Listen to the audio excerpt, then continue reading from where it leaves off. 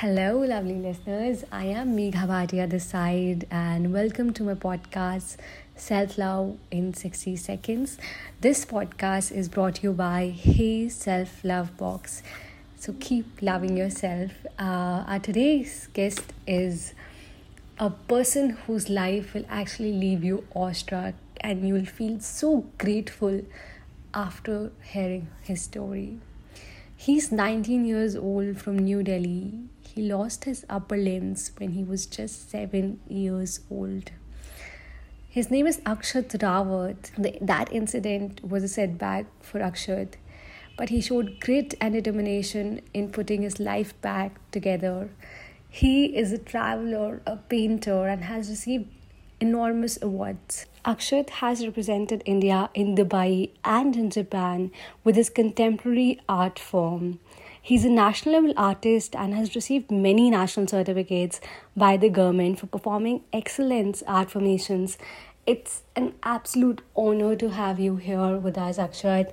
And my first question to you is, what is self love to you? आपके लिए self love क्या है अगर आपको सिर्फ एक वर्ड में डिस्क्राइब करना हो? एक वर्ड में वन सिंगल वर्ड ना? Yes, one single word. तो self love is acceptance for me. Okay.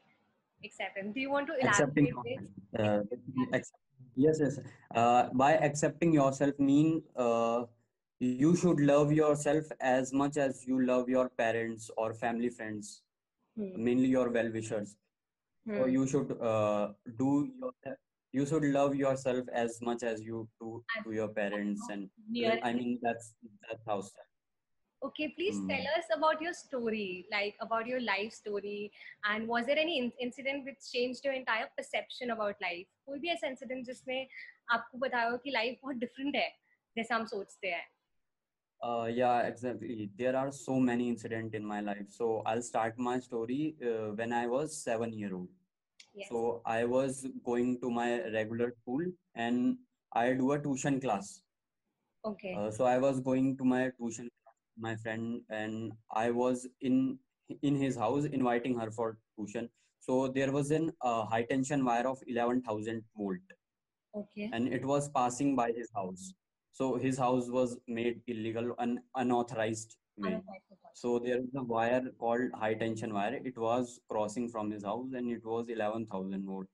And actually, I was looking for her. I was unaware wire crossing by his house. So by accidentally, I touched that wire and it shook me up. So at a moment, it was totally a devastating moment for me, and I went out hospital for 2 years. It was a major incident, and there is a disease called gangrene. Okay. It spread because of burning. So it spread in my arms. So I have to, and my arms, it was like become insensitive. I can't feel my arms. Okay. So the doctor said that we have to cut your hand, or else it will spread in my whole body. The disease gangrene. Okay. And what was So I'll have. Sorry. what was What was my age? yes. I was 7 or 8 year old. And how did you manage? Wasn't it like difficult for you to understand the entire process that what was happening because you were too young? Yeah. Yeah, I was too young, and it was a devastating moment for me. I don't even remember that what did happen to me. So it was like, अगर आप किसी 8 और 7 साल के बच्चे को समझा रहे हो कि उसके साथ क्या हो गया, तो क्योंकि मैं एक्चुअली मुझे बचपन से ही आर्मी जाना था, आर्मी करना था, बट जब मुझे पता चला कि मैं अब फिजिकली डिसेबल डिफरेंटली एबल्ड हो गया हूँ, तो मैं आर्मी में नहीं जा पाऊंगा। बट फिर मैंने डिसाइड करा, हाँ चलो आर्मी नहीं तो सिविल सर्विस से किसी भी तरह हम कैसे भी करके कंट्री को कंट्रीब्यूट कर पाए। कंट्री को कंट्रीब्यूट कर पाए। ग्रेट। तो आपने इस इतनी डिफिकल्ट सिचुएशन को मैनेज कैसे किया और अपने आप को मोटिवेट कैसे किया? क्योंकि आजकल बहुत सारे लोग मोटिवेट नहीं हो पाते का कुछ भी करने के लिए। दे फील लाइफ की प्रॉब्लम्स बहुत बड़ी है। एंड आपने उस समय अपने आप को हैंडल कैसे किया and how do you motivate yourself every day?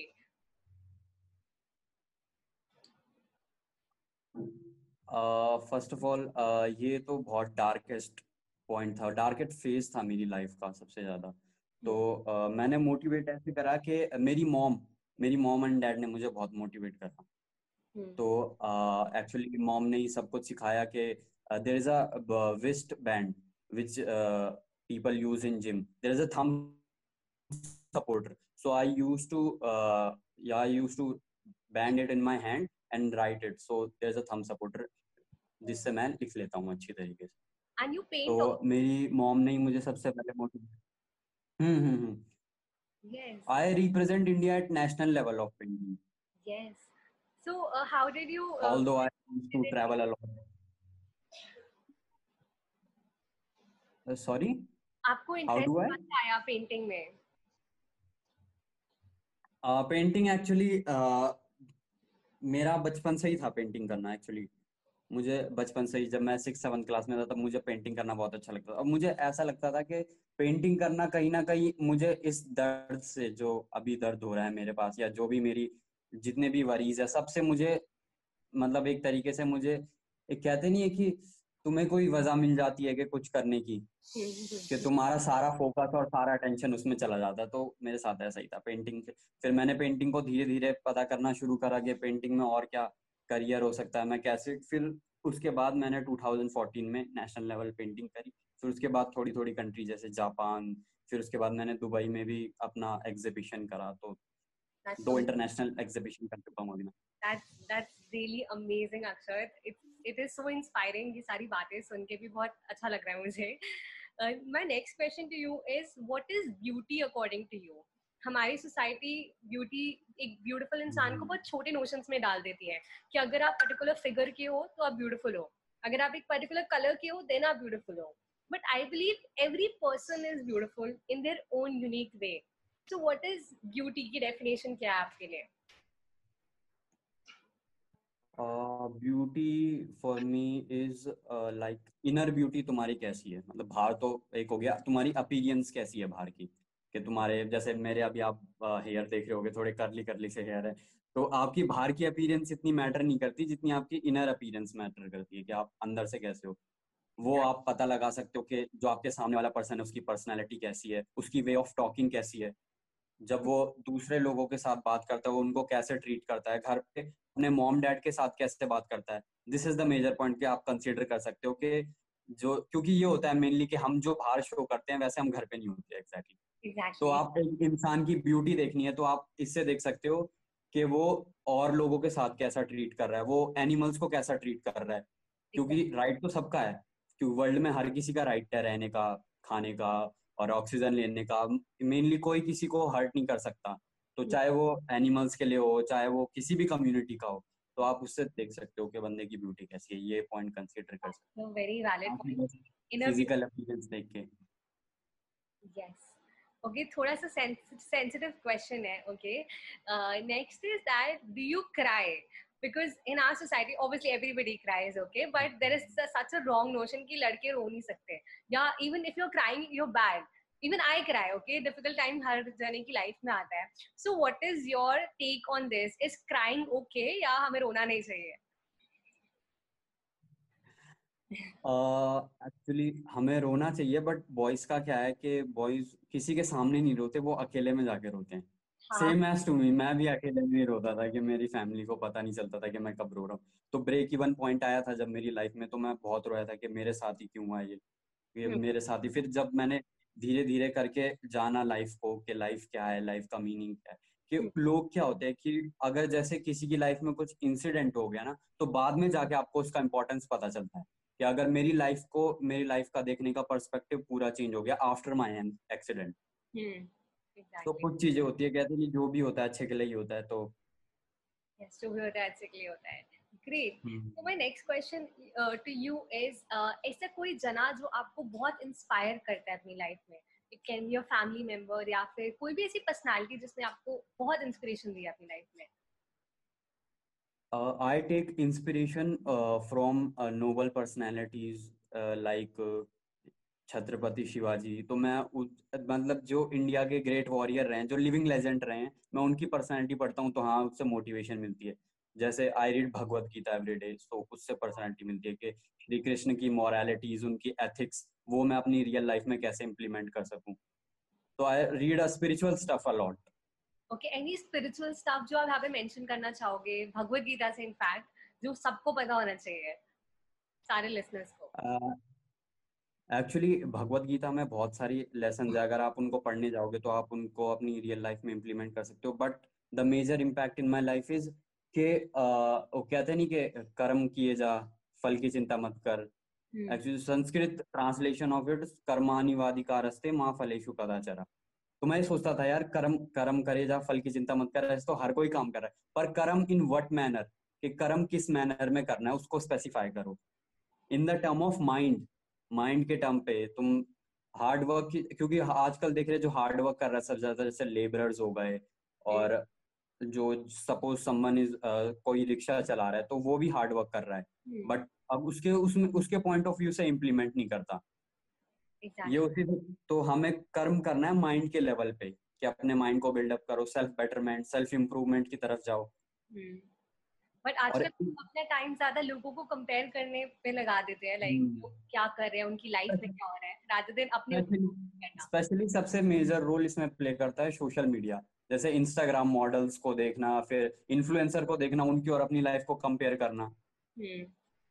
So एक इंसान अपने आप को रोक कैसे सकता है? इवन लाइक होता है, हम हर बारी इंस्टाग्राम देखते हैं और हम स्क्रॉल करने लग जाते हैं, फिर आधा घंटा हो जाता है, 1 घंटा हो जाता है, इट कीप्स ऑन गोइंग, फिर हम अपने बारे में बुरा फील करने लग जाते हैं. एनी टेक ऑन कि डोंट कंपेयर योरसेल्फ?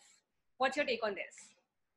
एक्चुअली हमें ना जितनी भी चीजें करनी चाहिए ना, उससे करने से पहले 5 मिनट का पॉज लेना चाहिए. सपोज मैं स्क्रोलिंग कर रहा हूँ इंस्टा पे, तो मैं 5 मिनट का पॉज लूँ कि मुझे इसे उतना ही यूज करना है जितना मेरे लिए यूसेज हो इसकी. बाकी की अननेसेसरी चीज नहीं देखनी, क्योंकि इंस्टा के बेटर यूज भी हैं और बेकार यूज भी हैं. फेसबुक के भी बढ़िया यूज है, एज मच एज यूट्यूब के भी बढ़िया यूज है. बट आपको ये क्लैरिफाई करना पड़ेगा कि सपोज मैं यूज कर रहा हूँ, 5 मिनट का एक पॉज ले लो, फिर देखो कि मैं क्यों यूज कर रहा हूँ इसको. क्योंकि हम कॉन्शियसली यूज नहीं करते, हम अनकॉन्शियसली यूज करते हैं. देखने तो कुछ जाते हैं और पहुंच कहीं और जाते हैं, स्क्रोलिंग करते करते. अननेसेसरी मीम्स हो गए, आजकल मीम्स भी मेजर रोल प्ले कर रहे हैं. रील्स चल रही है इंस्टाग्राम पे बहुत. हाँ, तो आपको ये देखना है आपके लिए लॉन्ग टर्म के लिए क्या बेनिफिशियल है, उसको देख के चलो. और इन अननेसेसरी चीजों के लिए पॉज लो एक 5 मिनट का. फिर हमें कॉन्शियसली सोचना पड़ेगा कि हम यूज किस लिए कर रहे हैं इसको.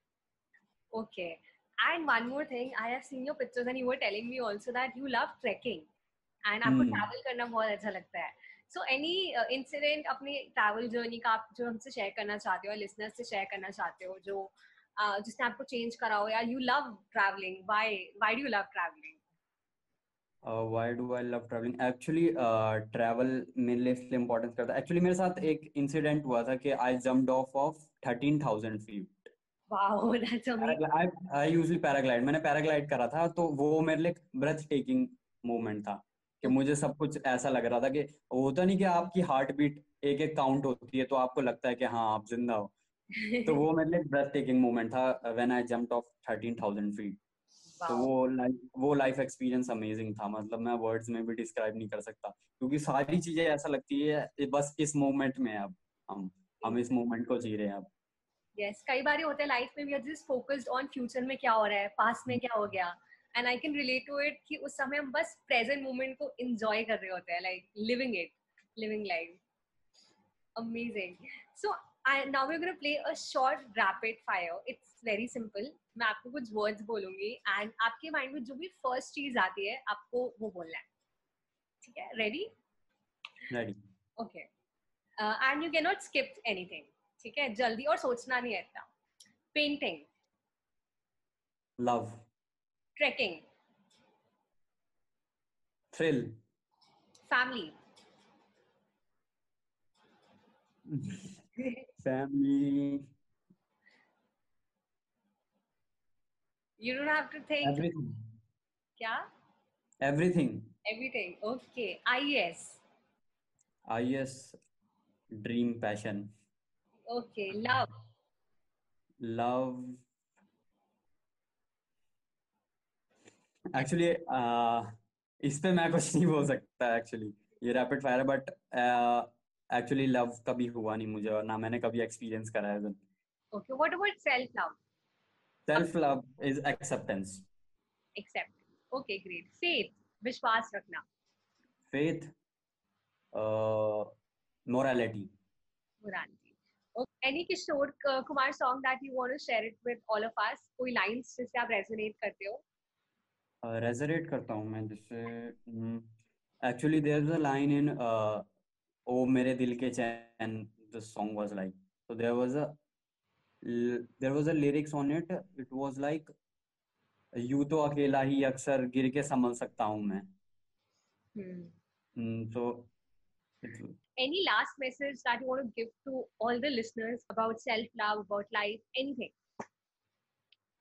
बस लाइफ को एक्सप्लोर करो और अपनी फैमिली के साथ रहो, क्योंकि वही है जो तुम्हारे साथ देगी. बाकी जो आजकल हम देख रहे हैं, जो लव की डेफिनेशन है लोगों की, वो चेंज हो गई है. बेसिकली अट्रैक्शन को लोग लव समझ रहे हैं. Exactly. और बस लाइफ को एक्सप्लोर करो, बहुत सारी चीजें सीखने के लिए मिलेगी. अलग अलग लोग मिलेंगे लाइफ में, अलग अलग तरीके से. जैसे मैं जब ट्रैकिंग करने जा रहा था तो अलग अलग टाइप ऑफ लोग मिलते थे. जैसे कोई लोग आते थे कि कोई कॉर्पोरेट में जॉब कर रहा है, कोई एमबीए है, तो सबके लाइफ एक्सपीरियंस शेयर करने के लिए मिलते, तो एक अच्छा तरीका मिलता था. डीपर अंडरस्टैंडिंग रखो एक लाइफ की. और जैसे मैंने कहा, कॉन्शियसली सोचो. हम बेसिकली अनकॉन्शियसली करते हैं सारी चीजें. खाना खा रहे हैं तो अनकॉन्शियसली खा रहे हैं, कितना भी खा लिया. फोन चला रहे तो अनकॉन्शियसली चला रहे हैं, कितना भी चला लिया 3-4 घंटे. तो कॉन्शियसली करो, अपना टारगेट बना के रखो. और ये देखो लाइफ में तुम्हें एंड अप कहाँ करना है, अपनी लाइफ की जर्नी को तुम्हें कहाँ पे कहाँ तक जाके पहुंचना है, तो वो कंसीडर करके रखो. Basically prioritise and execute. Prioritise करो अपने ड्रीम को और एग्जीक्यूशन में लाओ. Great That's explanation. So it was Akshat with us in Self Love in 60 Seconds. So keep loving yourself and listen to other people's stories because every story matters. And signing off, but don't forget to say to yourself again and again that, hey self, I love you.